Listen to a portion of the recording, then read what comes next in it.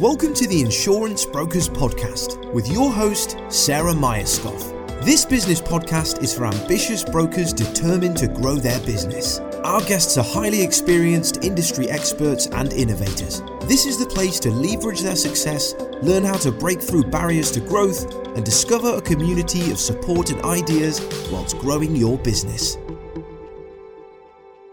On today's episode of the Insurance Brokers Podcast, we're talking to Zoe Flint. Zoe is the Director of Work, Live, Thrive Wellbeing Consultancy, and they deliver cutting-edge, evidence-based and fun wellbeing solutions within the workplace. Their aim is to enable everybody to thrive at work and in life. Founded in 2017, Work, Live, Thrive was established to share the knowledge, tools and techniques Zoe used to recover from a 20-year battle with anxiety and depression.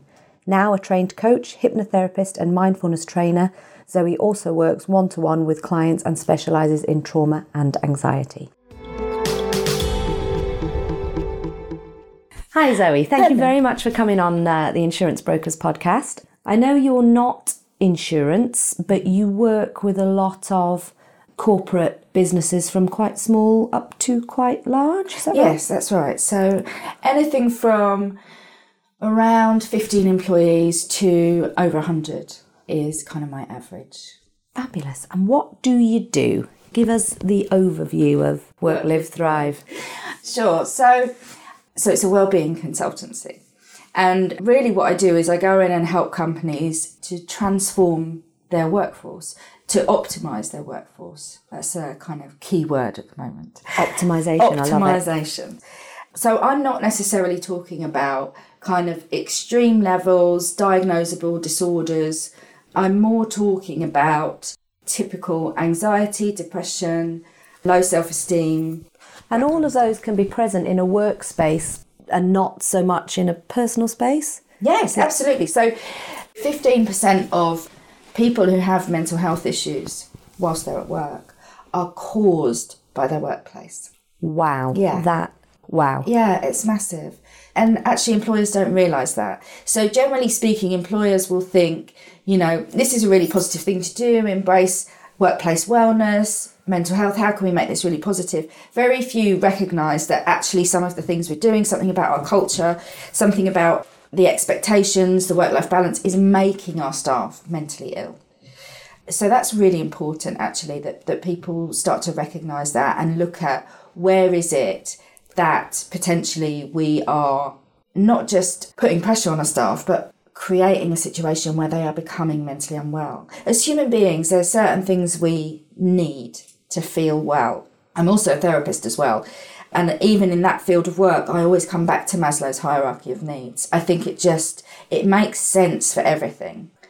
So if you look at something like safety needs, if, for example, there's a culture whereby when senior management can't manage the staff particularly well, they just keep having redundancies and restructures. Something like that is going to make people feel very unsafe about their job and about their job security and about what's going on, what's happening here. And that sense of unsafety is triggering their fight or flight response. So then they're going to be stuck in a survival mode where essentially their biology is taking over and it's putting them in a place of this is dangerous. And so the long-term impact of that, and I've worked with organisations where, every 2 years they're having a restructure, and it's not because they need a restructure, it's because they want to get rid of someone and they don't know how to do it properly. Wow. Or they don't know how to work with that person, coach them, to upskill them, to work out what's going wrong. And this is massive. How do you, because that's really interesting. One of the things that I know in the insurance market that's quite big is the consolidator model. So by default, you are integrating different businesses, different cultures, different ways of thinking. Mm-hmm. And just logically speaking, that's got to have an impact. Absolutely. What do you think about that? Yeah, well, you're absolutely right. And if you think our brains have evolved to function optimally 30,000 years ago. So our world has progressed hugely. Our brains still think it's 30,000 years ago. So our brains still think that we're in a little tribe and there's threats from these other tribes and we need to protect ourselves.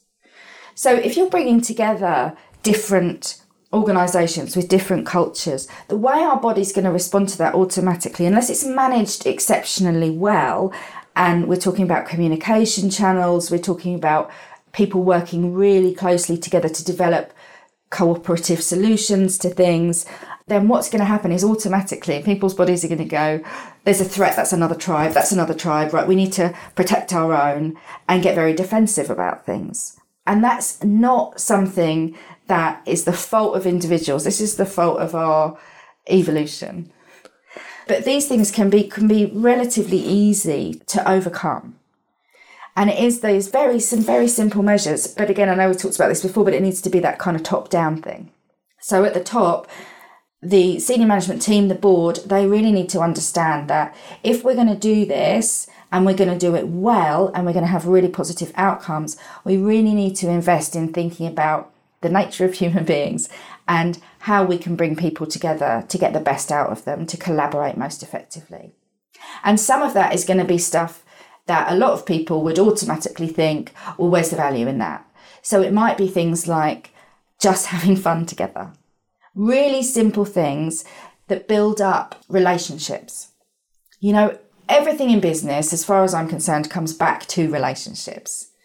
And that's what needs the investment when you're looking to bring together people with different cultures, different ideas, plus their own individual issues and whatever else, and work collaboratively. So some of that stuff, it's about simple things that people from different teams can work together, have a bit of fun and enjoy. That's a really, really simple first kind of step. What happens in circumstances where there's already a negative relationship? I mean, that can be exacerbated by forcing, for example, a night out, team night out or something like that, right. Particularly if it ends up being around alcohol. Yeah, absolutely. Yeah, I wouldn't recommend alcohol nights out particularly. So that would need more work. That would need more intensive work. But it could start, and I would recommend an outside facilitator getting involved in something like that. Someone who is neutral. Otherwise, there's always going to be this idea that, oh, well, they were from that organisation, of course they're going to support their views or whatever else. And I'm a real believer in the importance of honesty and transparency. And I think a lot of companies say that and they have that as their values. We're honest and transparent. And actually, that's completely the opposite is true. You know, it's just semantics.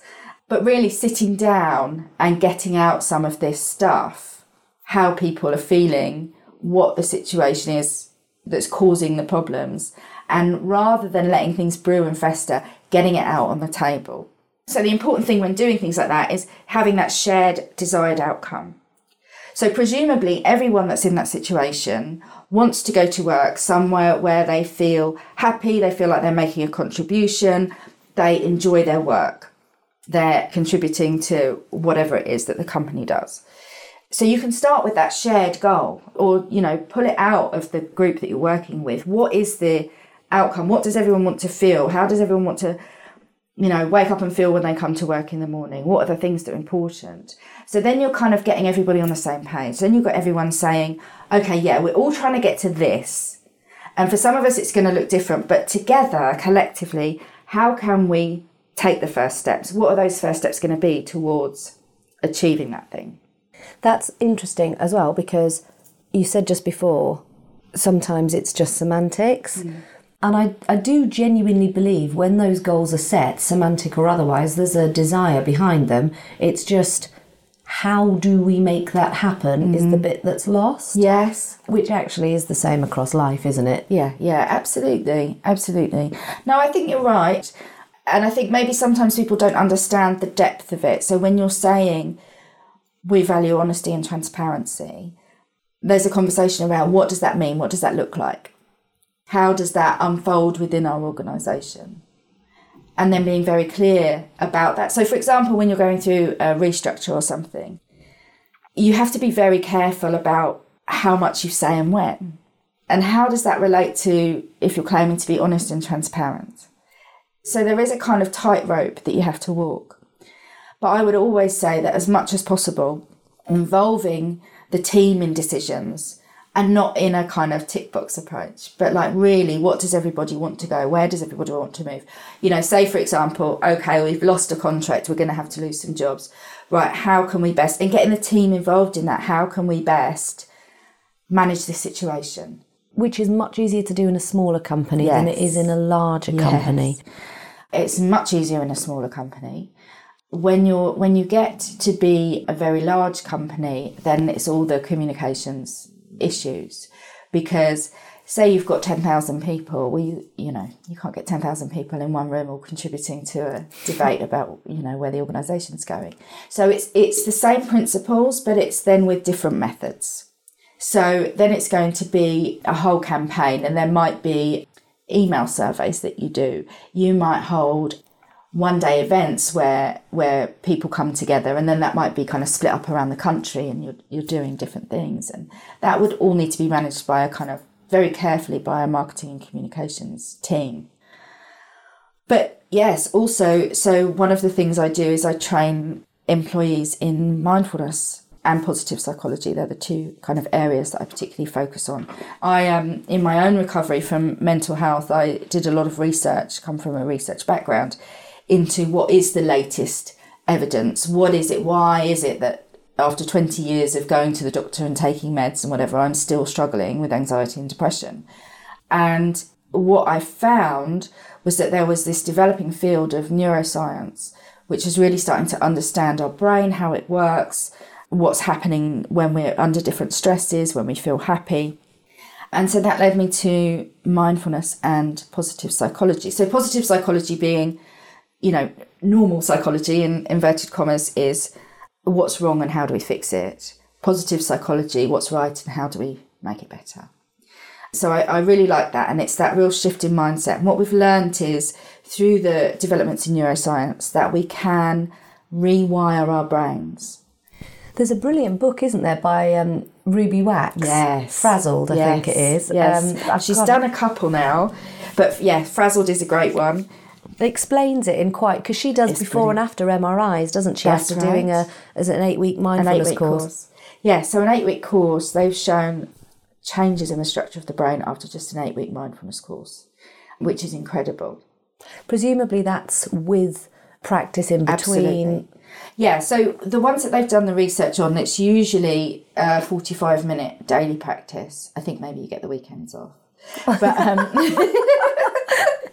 but yeah, it's quite an intensive practice. You really are training your brain to respond to the world in a different way.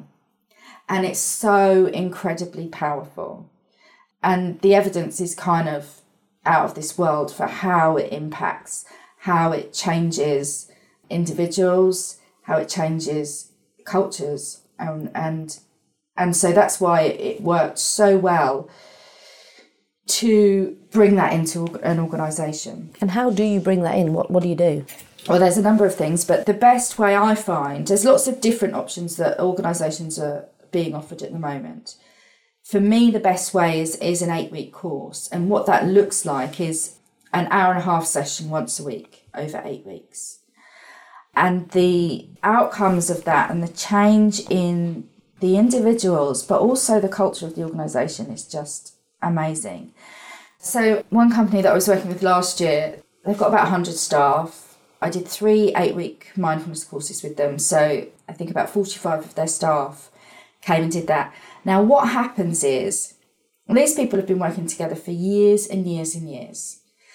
But when you get a small group in a room and you start talking about some of the important matters in life, because invariably as people quiet their minds, some of the shit comes up. Can I say that? Yeah, you can say that. And they start opening up a little bit. And as they start opening up, what they find is that actually, rather than getting rejected or shut down, which is often what we think is going to happen when we're vulnerable with other people, it's completely the opposite that happens. And what happens is the rest of the group will say, oh my God, I'm so glad you said that, right? Because this is what's happened to me, or this is what's happening in my family. So essentially, the barriers come down. People become vulnerable in front of each other. Now, this is the opposite of what we do typically. And we kind of put our barriers up and we try and present this front and we try and make sure that, we're appearing that everything's under control and maybe even we've got the perfect life, everything's wonderful and we're fabulous at our job. But the reality is we're not robots and life happens. And when people start opening up, and it doesn't have to be like the massive deep things, it's not a therapy group, but even just in little ways, there then becomes a sense of community. And one of the things that we're missing so deeply in our society is a sense of community. There's been a lot of studies recently by What Works Wellbeing, which is the government think tank on all wellbeing related matters. They've done an awful lot on loneliness recently. And it makes us ill. It makes us ill. We're social beings. We are not supposed to be these highly individualised, I can do everything by myself, everything's wonderful, I'm going to keep everything shut in. We are supposed to be living in community. I couldn't agree more with that. And there's a book I'm reading at the moment, which is really interesting, but it talks about physical, emotional, mental, psychological, intellectual, I might have made those up, but essentially dependence, independence and interdependence. Oh, that's interesting. It's really interesting because dependence is where you start as a kid. Yes. As a baby. I can pick parts of my life where I've almost gone back to that dependent state. I can't make an intellectual decision without checking it with someone first. Yes. The big push, you've made life is when you are independent. And I disagree. Yeah, absolutely. Interdependence is where it's at. And it's based on that community, social need. Actually, I don't know if you've ever watched this, but I'd highly recommend it. I don't know how to pronounce his name. It's Tom Shadyac. Right. Something like that. The documentary, it's about an hour long. It's called I Am. Okay, I haven't seen it. I think he's the guy that did Ace Ventura, the director of Ace Ventura, but that could be totally wrong. But what he essentially does is he goes on from a really depressed state following an accident where he has that concussion, but it's like a permanent state of concussion. It's a very rare thing. And he goes on the pursuit of happiness, for want of a better word, because in such a low place, he wants to find out what makes people happy. And there's one study that he does, and I haven't looked into the background of it, but I think that the ideology behind it's amazing. Essentially, across the world, there are loads of random number generators, NASA's. Why you'd have them, I have no idea, but I'm sure somebody listening might know, in which case, please tell me. And what they noticed was 9/11 was a big example. I think the tsunami, the Thai tsunami was another one. But when there is global emotional feeling, all of those random number generators synced. Oh my and they gosh. can't explain it. Now, I don't know the science. I don't know any of it. There's a few of those kind of things, but it's more, and it's about being social creatures. And one of the examples he says is if you're a mechanic and you rip a car apart, you can put it back together and it'll work. If you're a vet and you chop a dog up, there's just no putting it back together. What is that essence of life, community, society? It is so fascinating. There's some studies that have looked into singing, which I think are really fascinating, that show that when we sing together, like in a choir or whatever, the members of the choir's hearts start beating in time. Oh, it's just amazing. I suspect that I'd be thrown out quickly before that. that attack. Singing's not my forte, but I love that idea. Yeah, but there's a syncing, there's a coming together, there's a getting on board on the same page, and that feeling that you get when that's happening is just, I think it's like a deep sense of belonging. And then we go back to Maslow's hierarchy of needs, that sense of love and belonging. It is fundamental to having mental health, positive mental health. We need that sense of belonging. And this is what happens when you run an 8-week course. That sense of belonging, that sense of shared experience, all comes together. Now, on top of all of that, you've got the mindfulness skills that they're learning about being more present, about not just reacting to situations, about responding from a sense of clarity, from a place of non-judgment about the circumstances. And it's just really powerful to see. And the group that I worked with at the organisation I was just talking about, so I then trained them as mindful champions. So they now run their own mindfulness sessions I think they do one morning, one lunchtime and one evening a week, so that the staff can go in and just all de-stress together, essentially. What a phenomenal idea. It's brilliant. And then they've done retreats together. I went in one day and they'd been doing random act of kindness for people all throughout the office. I mean, it transforms it. That's a decent sized company, 100 staff all around there. Absolutely. It's so interesting. And I genuinely believe the world is now shifting. I mean, the trajectory now for mindfulness, but also for understanding and implementing mental health in company cultures, family cultures, is growing. And that goes along with a sense of compassion. I think when we can stand in someone else's footsteps to a certain extent, even if we've not experienced what they've experienced, that's when real change happens. I was talking to the chair of a board recently, and he'd never suffered with mental health issues, never could see the point of investing in employee mental health. But within the last 18 months, he's lost 3 friends to suicide. Gee. And he's probably in his 50s. And you know, it's the biggest killer of men under 45 is suicide. I mean, it's just crazy. It's a big issue.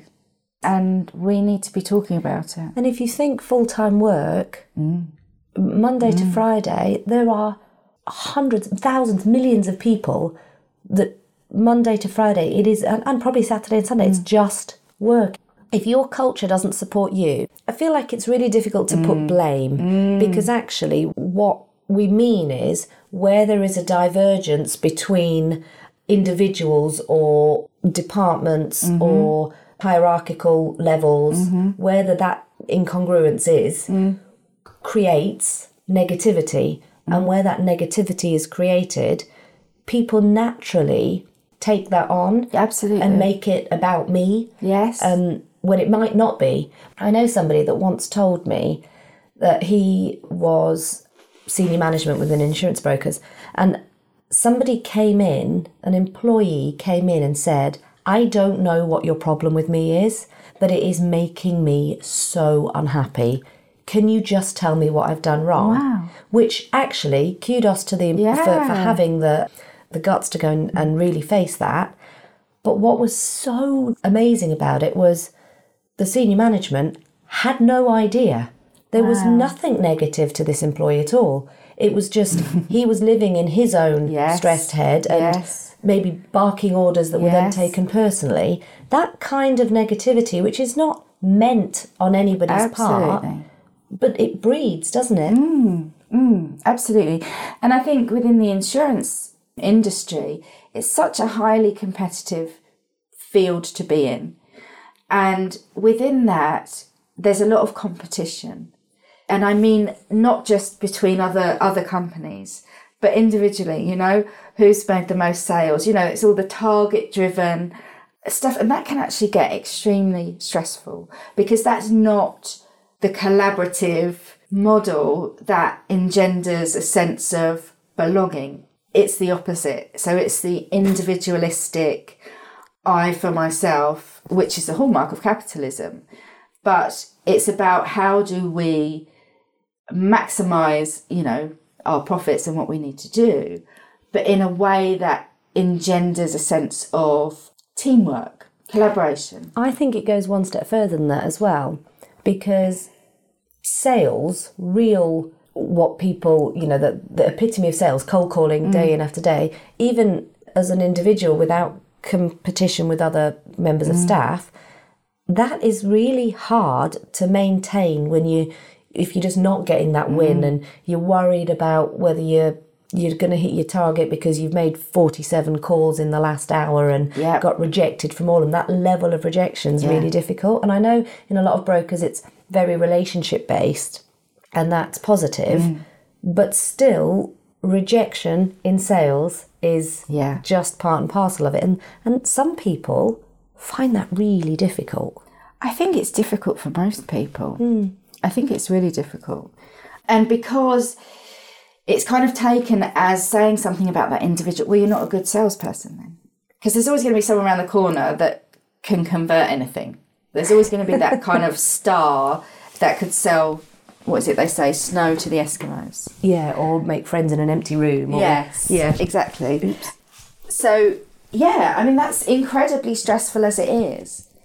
What's going to be happening when you're constantly in that state is your body's going to be releasing all sorts of different hormones and chemicals. So you're going to be flooded with cortisol, adrenaline, and all these things, which are very good if you kind of need to fight a lion. You know, for that daily task. Yeah. But they're not very good if it's constant. And actually that constant exposure to high levels of those sorts of chemicals are eventually going to make you quite unwell. There are links, aren't there? I could have made this up, but between stress and cancer. Oh, yeah, absolutely. Heart disease. Blah, blah, blah. Yes, absolutely. So something like a mindfulness practice can reduce your blood pressure. You know, it has physical effects. What you do with your mind has physical effects. When you're stressed, that has physical effects on your body. So that's why practices such as mindfulness, but also relaxation practices, whether it be yoga. Yoga is fantastic. And in fact, there was a study a while ago that showed that yoga is the most effective treatment for trauma that we have in the world. Wow. It outperforms drugs, all sorts, you know, any other kind of treatment for trauma, because it's stored in the body and it's just gently relaxing and releasing that trauma.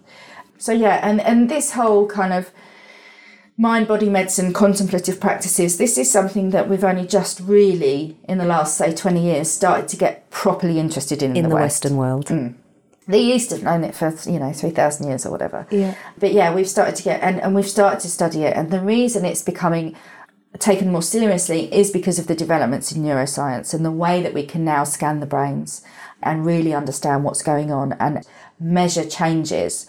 And so I'm really excited to see where the next 20 years is going to take us, because I think it's just going to explode. We're going to have a real much deeper understanding of the mind-body connection and how things, you know, can really make us ill or really make us better, depending on how we think about them, how we move our bodies, what we put into our bodies, all of this kind of stuff. They say, don't they, magic is just science we don't understand yet. Yeah. And I love that. Yeah, that's really good. You should have that quote up here. Oh, I'm going to do that. Yeah. I'm going to make a big... Oh, we should do vision boards. Oh, we should do vision boards. Have you heard of Viktor Frankl? Yes. So his stimulus choice response... Yes, that's right. ...is a mantra we have in our house. So when the kids are doing whatever they might be doing that's kid-related is...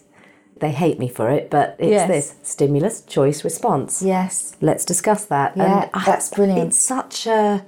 You choose how you respond. But the thing is, before you choose how... So this is a lot of mindfulness stuff. Before you choose, you have to recognise what's happening.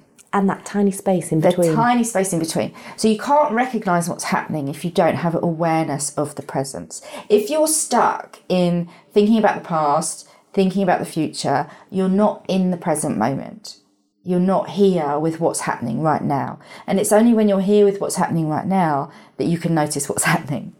So, and you can start to see those unconscious habitual drivers that push. The triggers. It's very interesting watching other people. I bet.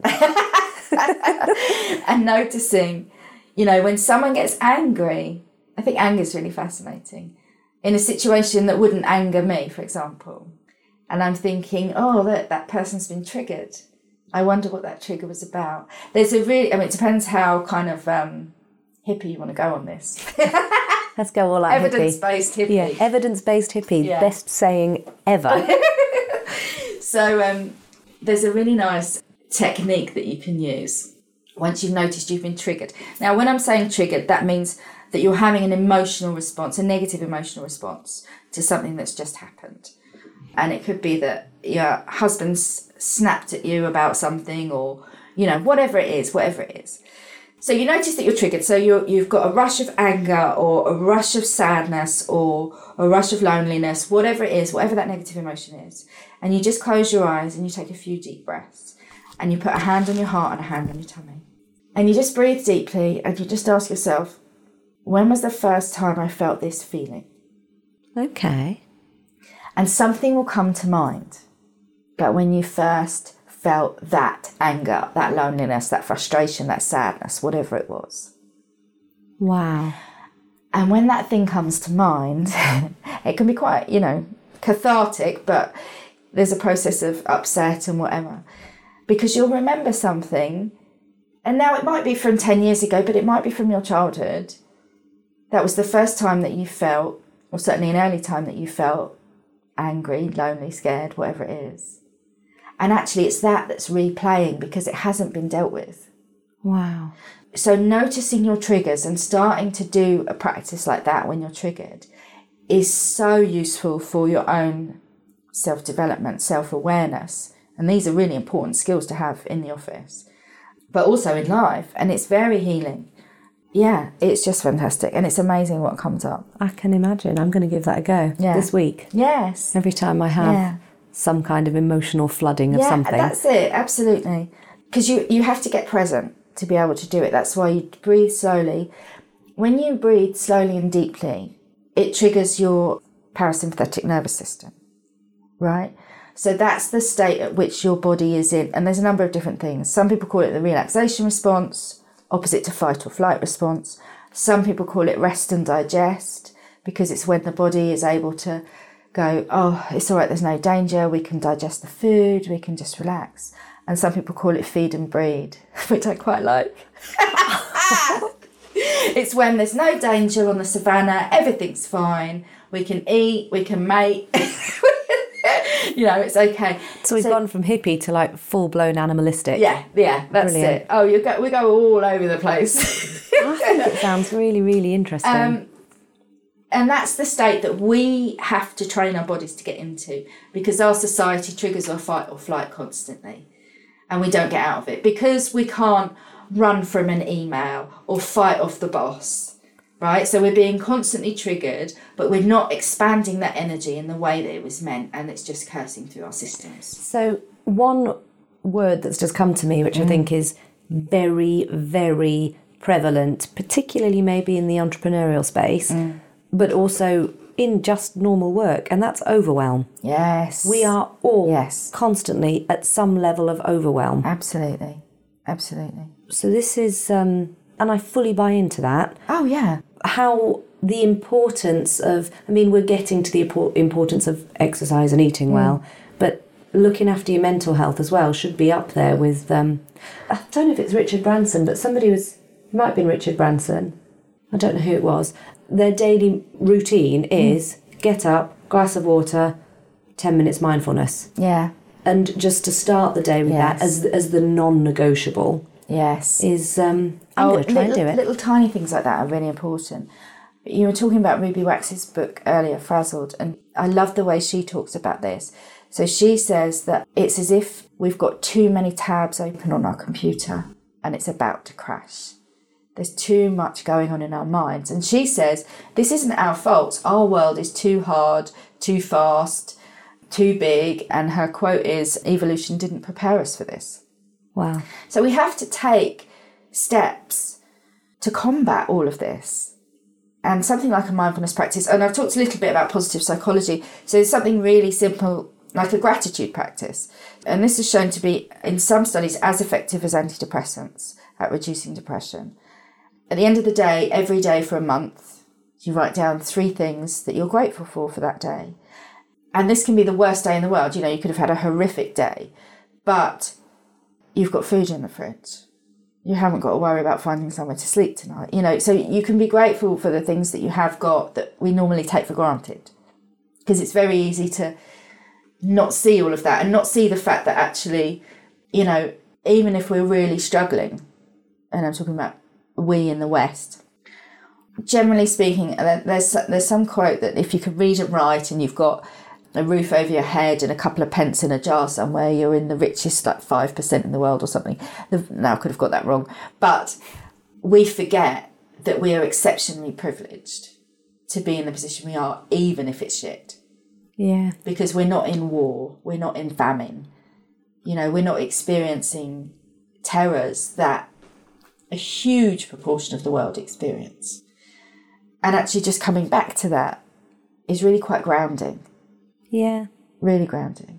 I think you have to be a certain level of maybe self-understanding to be able to genuinely think that way. You know, to genuinely really be grateful for the things you take for granted is quite a difficult concept. Very difficult. Yeah. I've been very grateful for the internet, having just recently moved house into a new build where they didn't put some telephone wires in or something. So I've been 6 weeks with no internet. Wow. Running my own business from home. It's been interesting. But I cannot tell you how grateful I felt when they turned on the internet. It was amazing. Imagine. But what's happened with that practice for me, because everything I teach is stuff that not only I've researched, but I've used to recover from 20 years of mental illness. That practice for me was so fundamental, and I did it for a number of years every day, to the point where now I don't have to do it at all, because I can see that my brain has rewired itself from a glass half empty to a glass half full. So even when things are really dreadful, I can still look at, but look what we've got. And also the other thing that's happened, which I love, is that I notice really tiny things that make me really happy all day long. Wow. So even just something like, the heated car seats. I love having a warm bum. It makes me very happy. And also I love listening to Women's Hour on Radio 4. And because of the work I do, very often I can go home after I've dropped the kids at school and I can put Women's Hour on whilst I do some of my admin. And it's those tiny things, the sun coming through the window and making a rainbow on, a little rainbow on the wall or something. And I notice them and I save. So savouring is another element of positive psychology. So really sitting with it, really experiencing those feelings, really savouring it, and then coming back to it later in the day and remembering how nice that was. And it really changes. It feels almost like a completely different world. Whereas I used to go around and only see the horror in the world and the grey and the cracks. Now I go around and I see this joy. And it just transforms how you relate to other people, which then transforms the relationships that you have.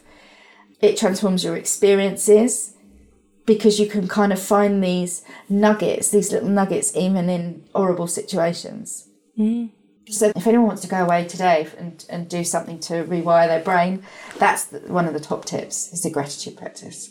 Okay. I think it's amazing. And I think actually being able to bring your experience, your research, your expertise, your knowledge to help corporations, just the semantics around corporations sounds intense, but just to be able to bring that, and actually from a corporate point of view, presumably there's all kind of stats. There must be around a healthier culture, increasing the bottom line. Oh, absolutely. And, it has all sorts of impacts, including, reductions in turnover, which we obviously know is very expensive. Staff turnover. Yeah, staff turnover. Because people are much more committed to that organisation if they feel well and they feel looked after and they feel invested in and valued and seen. Creativity is massively increased, which is so important in today's, so fast-changing, fast-moving world. It's really important that we come up with creative solutions and we have that space to think a bit differently.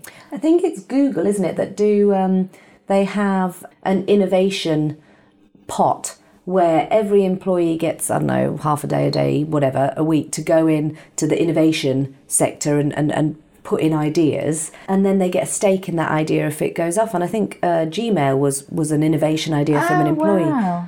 That creativity, but then on the flip side, Google have created offices where you don't want to leave because they have slides and food bars and beds. But that probably is an example of creating a culture that works for people that want to work 24/7.